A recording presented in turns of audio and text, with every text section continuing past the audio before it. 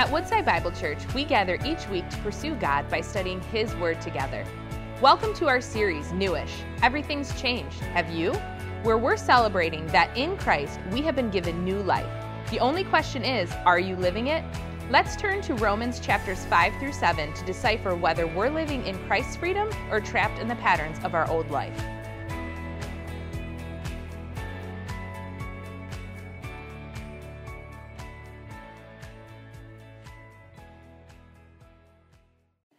Amen. And Micah, thanks for killing it. You nailed it. Thank you so much. Thank you for the guys that put all this together every Sunday. The PA team, there's a lot of sweat that goes in Sunday services. So we appreciate them so much. The prayer team, the children's ministers that are pouring in our children's lives. God bless you so much. Amen. Welcome to our Sunday service again. My name is Victor, and I'm one of the ministers here. I love Detroit. I love Woodside, and I'm excited and happy to be in the house of God. How many are happy to be in the house of God today? Thank you. We will be continuing with our series in the book of Romans. If you've been here with us, I really want to get these pages and throw them away. If you've been with us, you've probably know that we are going through the book of Romans. If this is your first time, I would say you are blessed, because this is a very exciting season. This is a very in-depth series that we have gone through. I have been blessed. My life is turning around for the glory of God. And I pray that the book of Romans as well will become your letter. The way Paul wrote it to the church in Rome, I pray that this letter will be your letter. Letter, right? Letter. It will be your letter. So I want to encourage you, read Romans. Don't let us read it for you. Read it. Let it master you. Master it as it masters you. Dig into it. Ask questions. There's a lot of questions in the book of Romans. Ask one of us. And then let people help you. Let us navigate it together. Some theologians have called Romans the constitution of the church. How would you call it? Have you read it? How does it define you? How does it define the church? Where we are today as a body of Christ. So I want to encourage you, dive into the book of Romans, and your life will not be the same again. Praise the Lord. So today we'll be talking about a fruitful marriage. Fruitfulness in marriage. And it's an interesting passage. It's a very deep passage. Like I said, I took 16 weeks of seminary just looking at Romans 7. 16 weeks. And I came out with more questions. So I pray that the Lord will give me humility, will give me grace to dig into these 6 verses as we go into His Word. Father, I thank you for today. I pray that you will be a part of this body, that you speak to your children, but also you speak to me. May these words become life.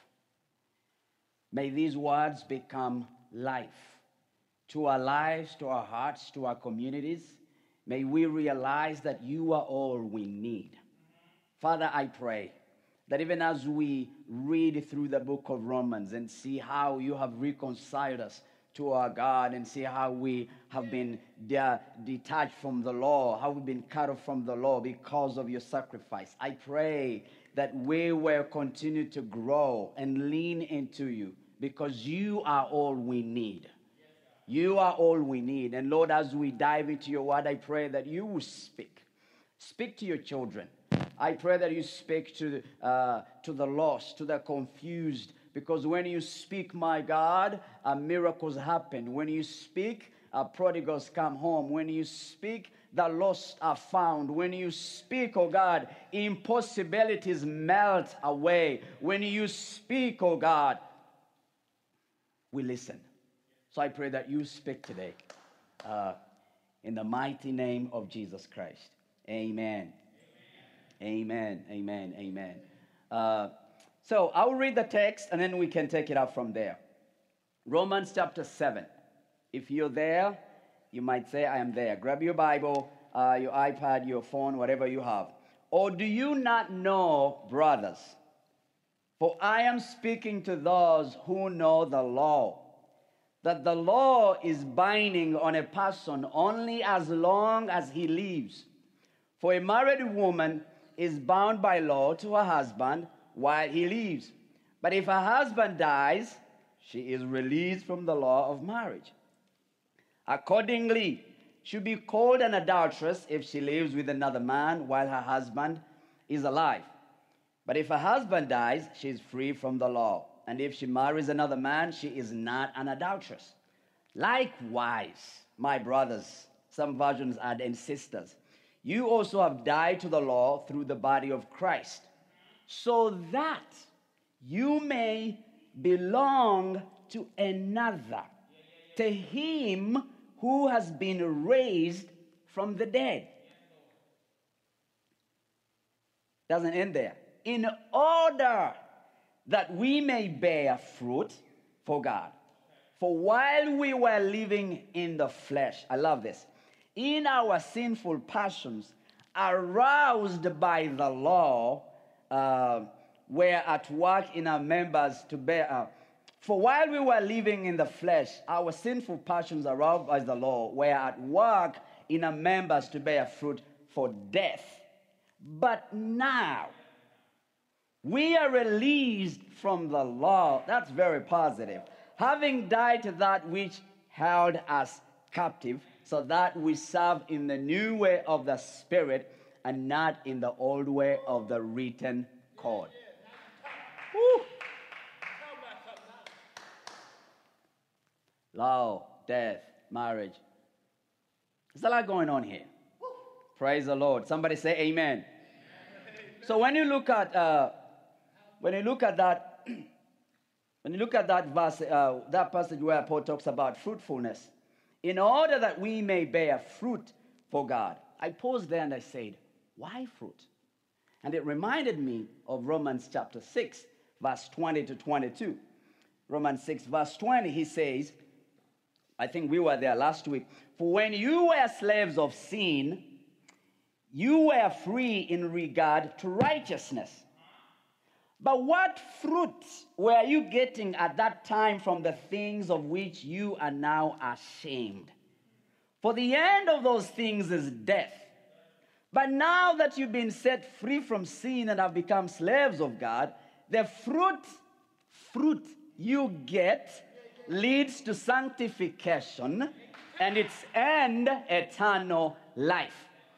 Yeah, fruit and fruit and fruit. And I said, why fruit? Why is Paul talking about fruit? You know, in the Christian circles, we talk about this concept, fruit. You read Christian books, spiritual formation and disciple, those books, they talk about fruit. But do we really understand how fruit works? Do we? Because some of us didn't grow up in an agrarian society. Agriculture is foreign to us. I remember meeting some kids and said, where do we grow carrots? Where do we grow carrots? And one kid told me, in the refrigerator. I was teaching a gardening class at my kids' school, and I said, carrots don't grow in the refrigerator. They grow in the garden. And I remember having a garden in Alabama. We had a very nice garden. In fact, Sergio, my wife, made a comment, and she said, Victor, if our future ministry is going to be a replica of this garden, we are so fruitful. It was so great.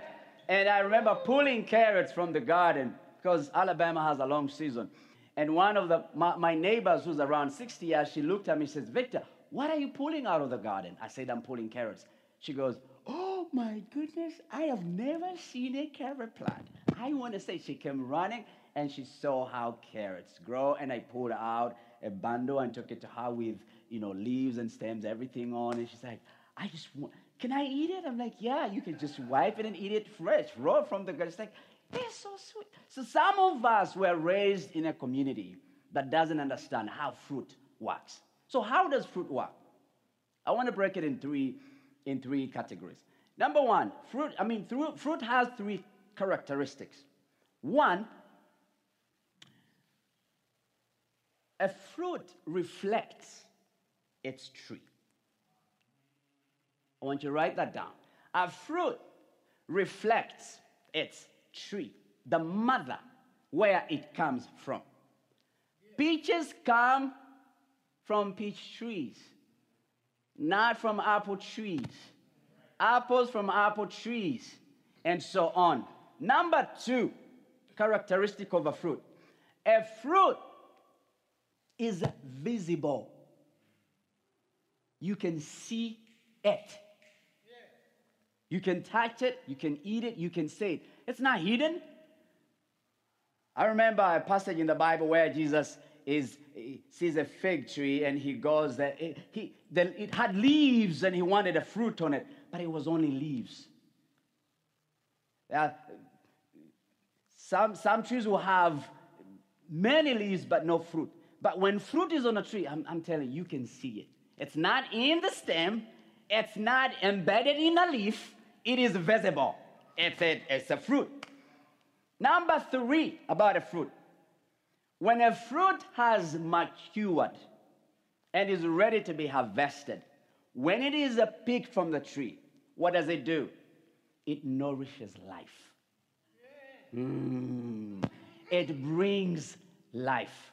It impacts others. It brings life in your life. So when Paul talks about this area where he says, so that you may belong to another, to him who has been raised from the dead, in order that you may bear fruit for God.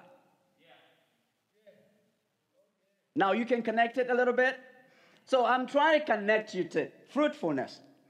In other words, if we are going to understand what Paul is saying here in chapter 7, we need to understand how fruit works. Paul goes on and explains, but before he goes on, I want you to know that when you read chapter 6 and 7, you're going to see so many resemblances. That's why I said, please read Romans. You see so many resemblances. So, by the way, when Paul builds his argument, it's very tight and it's very fascinating. And he will lead us to this point where he says here that belonging to Christ leads us to bear fruit in Christ. When we belong to Christ, we will bear fruit in Christ. How does it look for us to bear fruit in Christ? How does belonging to Christ lead to bearing fruit for Christ? Number one, it releases us from the law. Belonging to Christ releases us from the law. Now that we have chosen a new master, now that we are in union with Christ, we are released from the law. So before I go there, again, I'm excited. So Paul, in Romans 7, when you read it, you realize that he is continuing an argument he started out in chapter 6, verse 14, where he says, for sin shall not have dominion over you, for you are not under the law, but under the grace. Now, get me well. In Romans 6:14, he says, for sin shall not have dominion, rulership, control over you. Because you're not under the law. You're not under that ruthless taskmaster called the law, who's expecting you to perform continuously. You can't even catch up your performance. When you're under the law, you just keep going and going. And when is enough? Because the law is a standard of God. It is up here, and humans are here, fallen. So you try to keep doing it and keep doing it. And the more you do it, the more you fail. And because you fail, you tell yourself, oh, I am a failure. I can't catch up. I can't meet God's standard. That's why God says, because you can't keep up, I'll show you how you can keep up. I'll send my son, Jesus, and he will die on a cross, and he will fulfill all this obligation. So now you can catch up with me here. Because through the law, we could not catch up with God. So Paul says, you are not under the law in 6:14, but under the grace. You are not under the law, but under the grace. The unmerited, undeserved favor from God. We don't have to perform for grace. No. That is Jesus right there on the cross.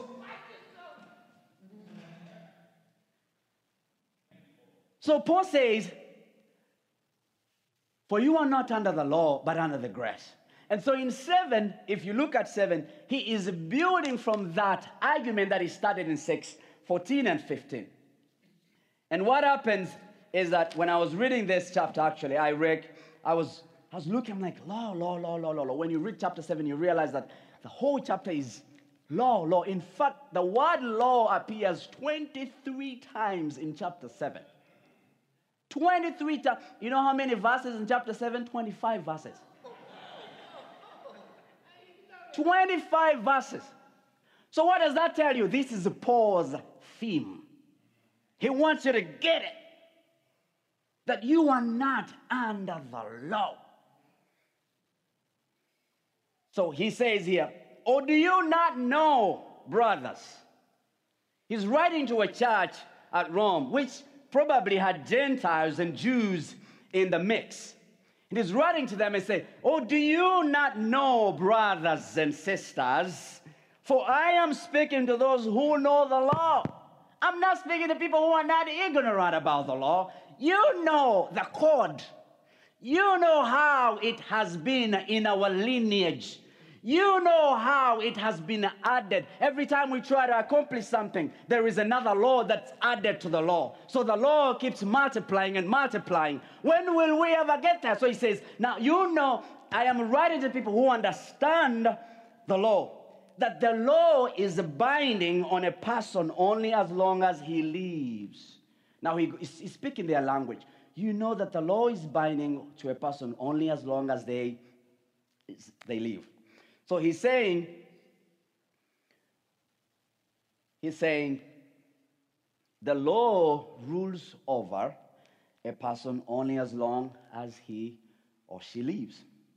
And when Paul wants to explain this, what does he do? He uses an analogy of marriage. He uses an analogy, and he goes on and says, for a married woman is bound by law to her husband while he lives. But if her husband dies, she's released from the law of marriage. Accordingly, she will be called an adulteress if she lives with another man while her husband is alive. But if her husband dies, she is free from the law. And if she marries another man, she is not an adulteress. When a spouse dies, the law of marriage no longer applies. The law is valid only when the people concerned are alive. Because we have died to Christ, the law can no longer condemn us. We died with Christ. Okay? We died with Christ. The law was our old husband. I know this sounds weird to some guys who are like, well, how does it feel really for a guy to be married? Just married to Jesus. Just think about it in a universal terms, okay? Don't marry yourself to Jesus. No, it doesn't work like that. Think about it in universal terms as a church. So the law was our husband, but through our union with Christ, all the obligations that this legal code imposed on us were fulfilled. Our death with him, therefore, ends our relationship to that old set of laws. What the law could not do, I want to encourage you that God did it through the death of his son. I have a little warning for us that Paul is not using this analogy here as a comprehensive way to teach about divorce and remarriage. No, again, he's not using it. He's just using it as an analogy. The law has jurisdiction over the living, not the dead. And that's what Paul is trying to say. If a person dies, he's no longer under the law. So how does this really work out in our lives? Now that you know that you're no longer under the law, but you're under the grace of Christ. You're being detached from the law, but you're not under the curse of... How does that really work out? If we are to embrace a new life in Christ, we must first recognize that we have been cut off from our old taskmaster. We've been cut off. So what does that mean? That means that because now we are in Christ and we are not under the ruthless, unsatisfied master called law, we get, remember the explanation of fruits that I talked about? Now, we get to reflect the character of our new master. We get to reflect, a fruit reflects the nature of its tree. We get to reflect the character, the love of our new master, Jesus Christ. Number two, we get to do what? Remember the characteristics of the fruit. What are they? We get to become visible for and with him. We are spiritually useful and productive for the good of others and the glory of God. We are no longer under the law.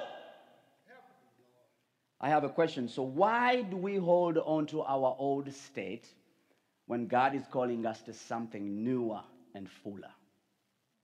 Because that's what we do. But that's what we're going to see in the next verse. Number two, we learn that belonging to Christ weds us to him. We're going to see that in verse 4b, where he says, so that you may belong to another, to him who has been raised from the dead. So that you may belong to another. Dying to the law gives us a new purpose. It weds us to Christ. And that changes everything. Now that we are not married to the old law, now that we've been married to Christ, so we got to reflect his character. We got to do what? We got to be visible, and we got to bring nourishment in the body of Christ. So what happens when we get married to Christ? Don't think about just getting married to Christ. Think about getting married anyway. What happens when you get married? You just got hurt. What happened when you got married? Everything changed. Good. What changes? I know my brother Christopher is engaged. Sorry I put you on a spot. But there are things that change when you marry. When you get married. What? Like what? Physical things that happen. You change of address. Change of name. There are things that change. Habits change. I remember when I met with Sejo.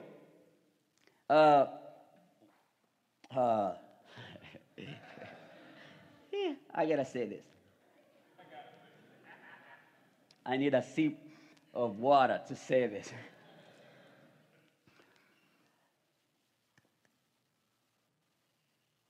I offered to make my first supper for my wife.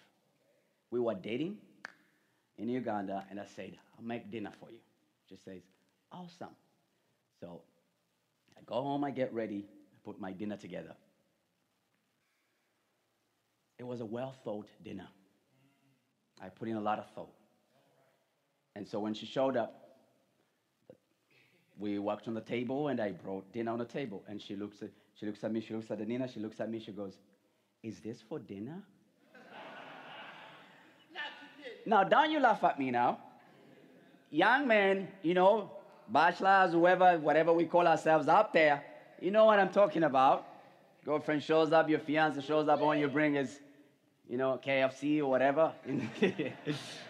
She goes, is this for dinner?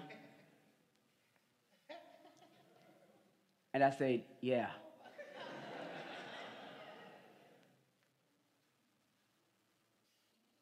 She was graceful. We ate it.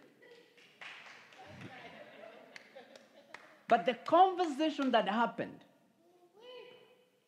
while having that dinner, it changed everything about me. Everything. You see, before I met my wife, I ate whatever, whenever. How many are like that? Put your hand up, brother.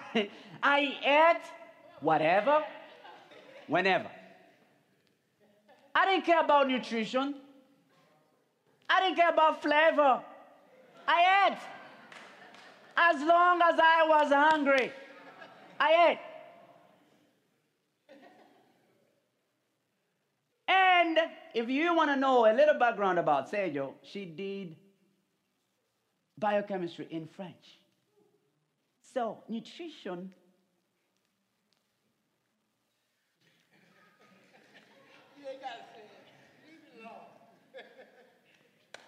You really want to tell? You really want me to tell you what I made for dinner? Do you really want to know? White bread with honey and a cup of African tea.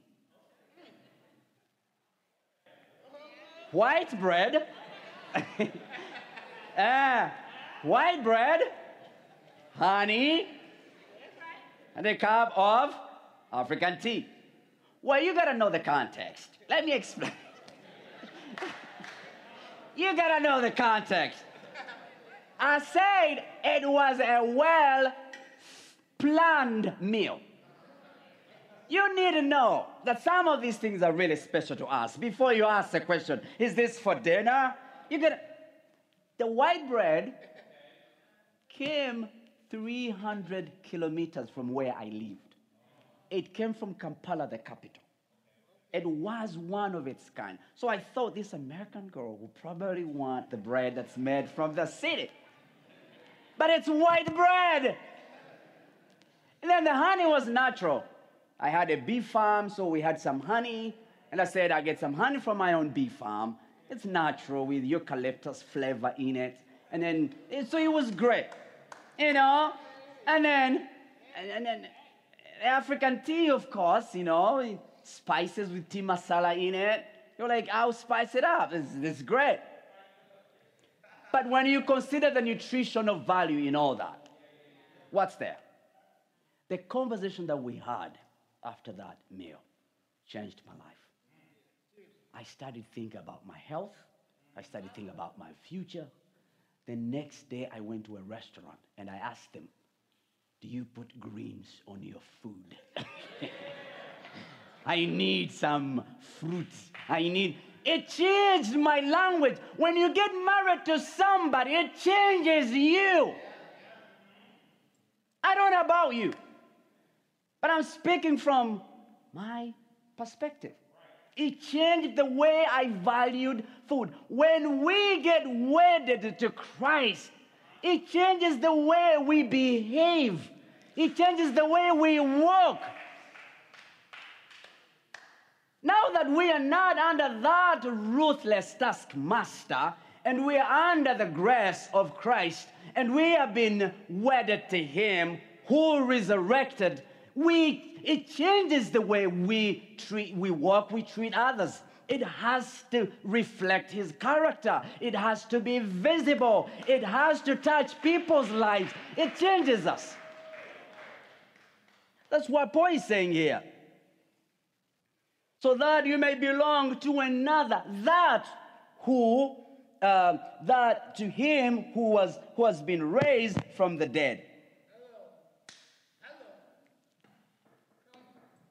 Marriage affects how we live. It affects how we walk. When you marry someone, you can't just keeping your old life. But you need to learn to live a new way now that you are united with someone else. I love the verse in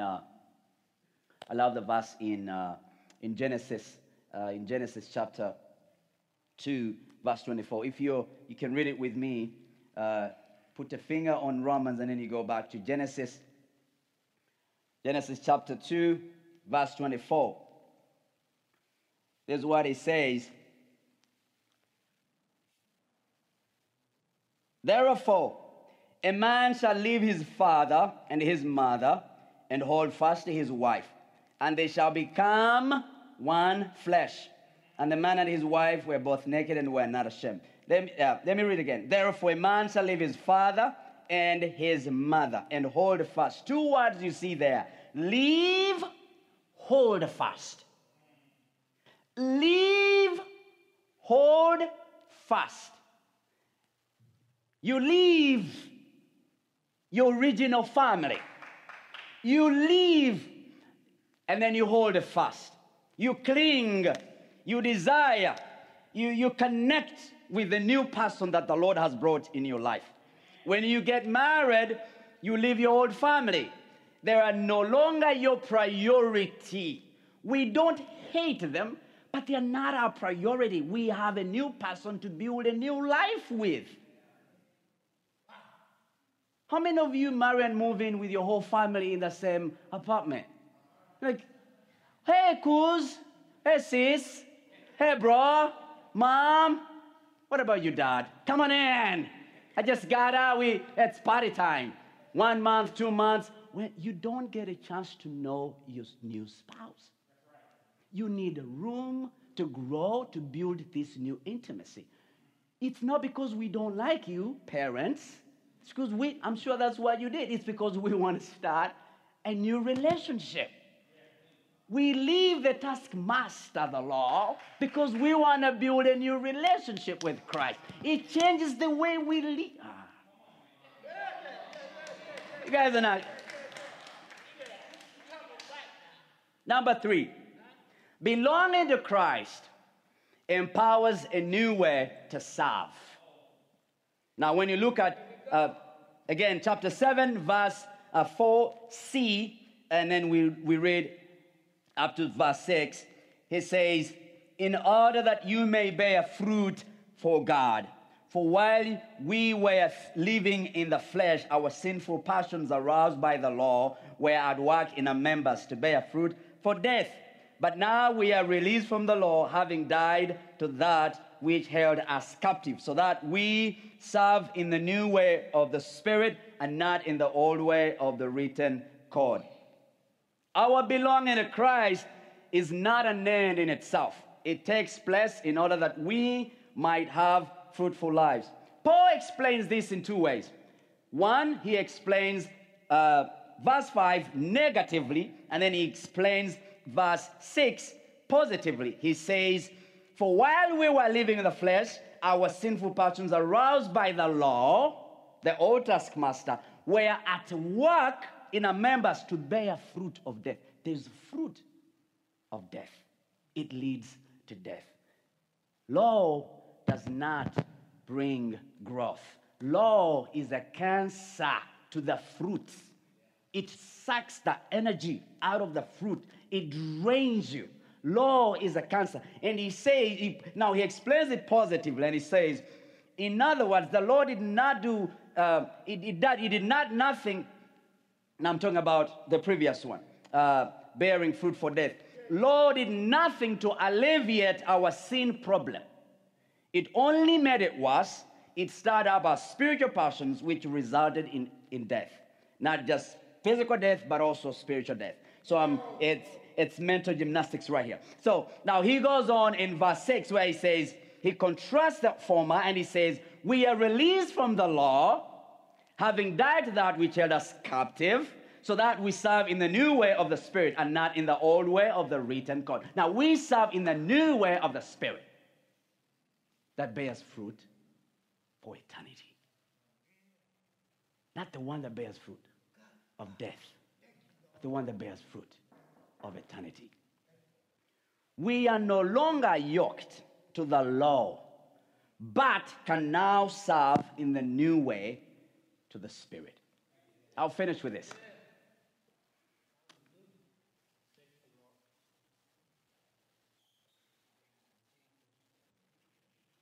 You hear me mention Uganda a lot because, I come from Uganda by now. I'm sure you know. When I did prisons ministry there, it's something I did every week, every Thursday. I went to prisons and we reached out to inmates. I met an inmate in prison. His name was Makumbi. I want you to remember that name, Makumbi, because I think at some point I'll write a book for inmates that's named the Makumbi Syndrome. So how does the Makumbi Syndrome work? This young man was a petty thief. He stole petty things on the street. He broke into people's shops, snatched phones, purses, and all that. So Makumbi, every time he's released from jail, 2 weeks later, he's back in jail. The Makumbi Syndrome. I asked him, I said, young man, why do you enjoy being behind these bars? Why do you enjoy being caged in this place? He said, because out there, I am not only a danger to myself, I'm a danger to the community. I enjoy the structure of the law, and I enjoy food, and I get to do how many push-ups I want, and I get to participate in the kitchen party. I do all these things. I said, so what's freedom to you? He says, I don't understand freedom. I don't think you need to go to Uganda to become a Makumbi. No. I think you can still become a Makumbi here in the United States. Where Jesus says, I died for you. I died for you. So you are not under the yoke of the law. So you are not a caged animal anymore. So you're not yoked to performance, to find fulfillment out of performance. You could not, out of your own effort. There's no way you're going to meet the standard of God. And Jesus says, I will come down and die for you. So you can have freedom in me. And he says, here I am. All I need you is to accept that you are no longer a caged animal in there and accept me. But you know what some of us do? We play double. You're like, but I like this way, Lord. And he says, no, you can't serve us both. But I like it there, so you can't serve us both. I am here. Come and immerse yourself in me. Because that's what brought me. That was my mission. But we revert to our old way of doing things. We become a Makumbi in the United States. I also met inmates who spent over 28 years in jail. And when they are released, they tell the prison warders, we don't know anything outside anymore. Can you create space for us to live here until we die? We don't see a way out. We get so used and tangled with the law that we don't see our way out.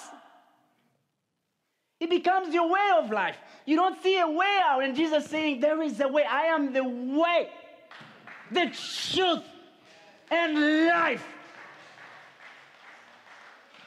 I am the way. I came so you may have freedom. And then we revert, we go back, we relapse. I want to invite us today. We have a master. We have a God who loves us so much, who knew that we would never fulfill the demands of the law. And he came, and he gave us that grace, the unearned and deserved favor of God. Can we stretch our hand and hold that hand of Christ? Can we stretch our hands and grab him and say, I choose your way, Father. I choose your way. I am not a slave to the law. I choose your way. Be my master. Because in you, I learn a freer way to serve. I am not captive to performance.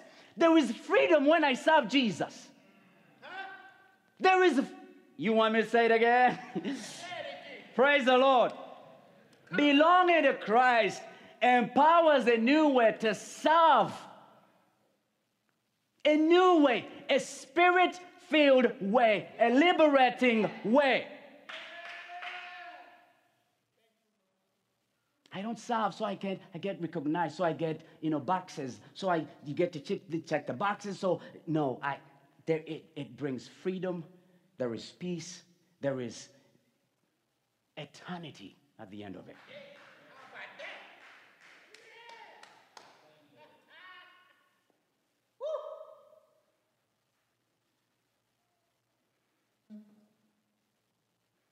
How many of us want to belong to Christ?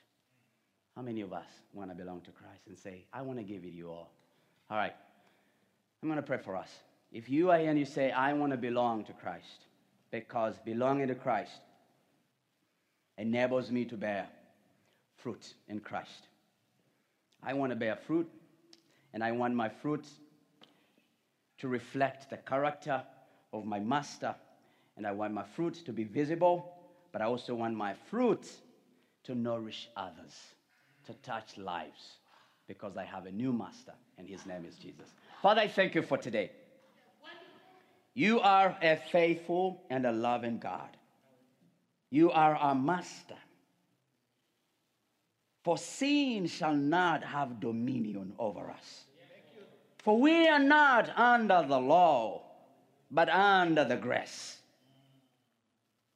For we are not under the ruthless, unsatisfied master, but under the unearned, undeserved favor of God.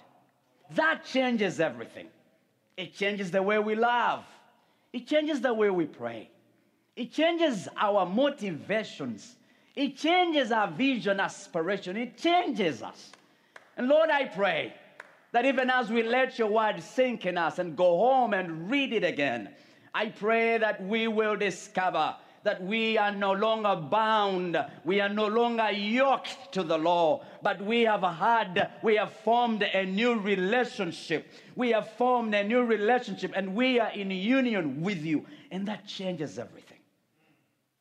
Change us from inside. Renew us.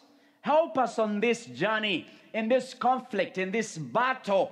My God, help us to understand that we have a new master. A master that is not ruthless. A master that is graceful. A master that is loving. A master that liberates us. We love you. We honor your name. It's in the name of the Father, the Son, and the Holy Spirit that we pray. Amen. Thank you for joining us as we study God's Word together.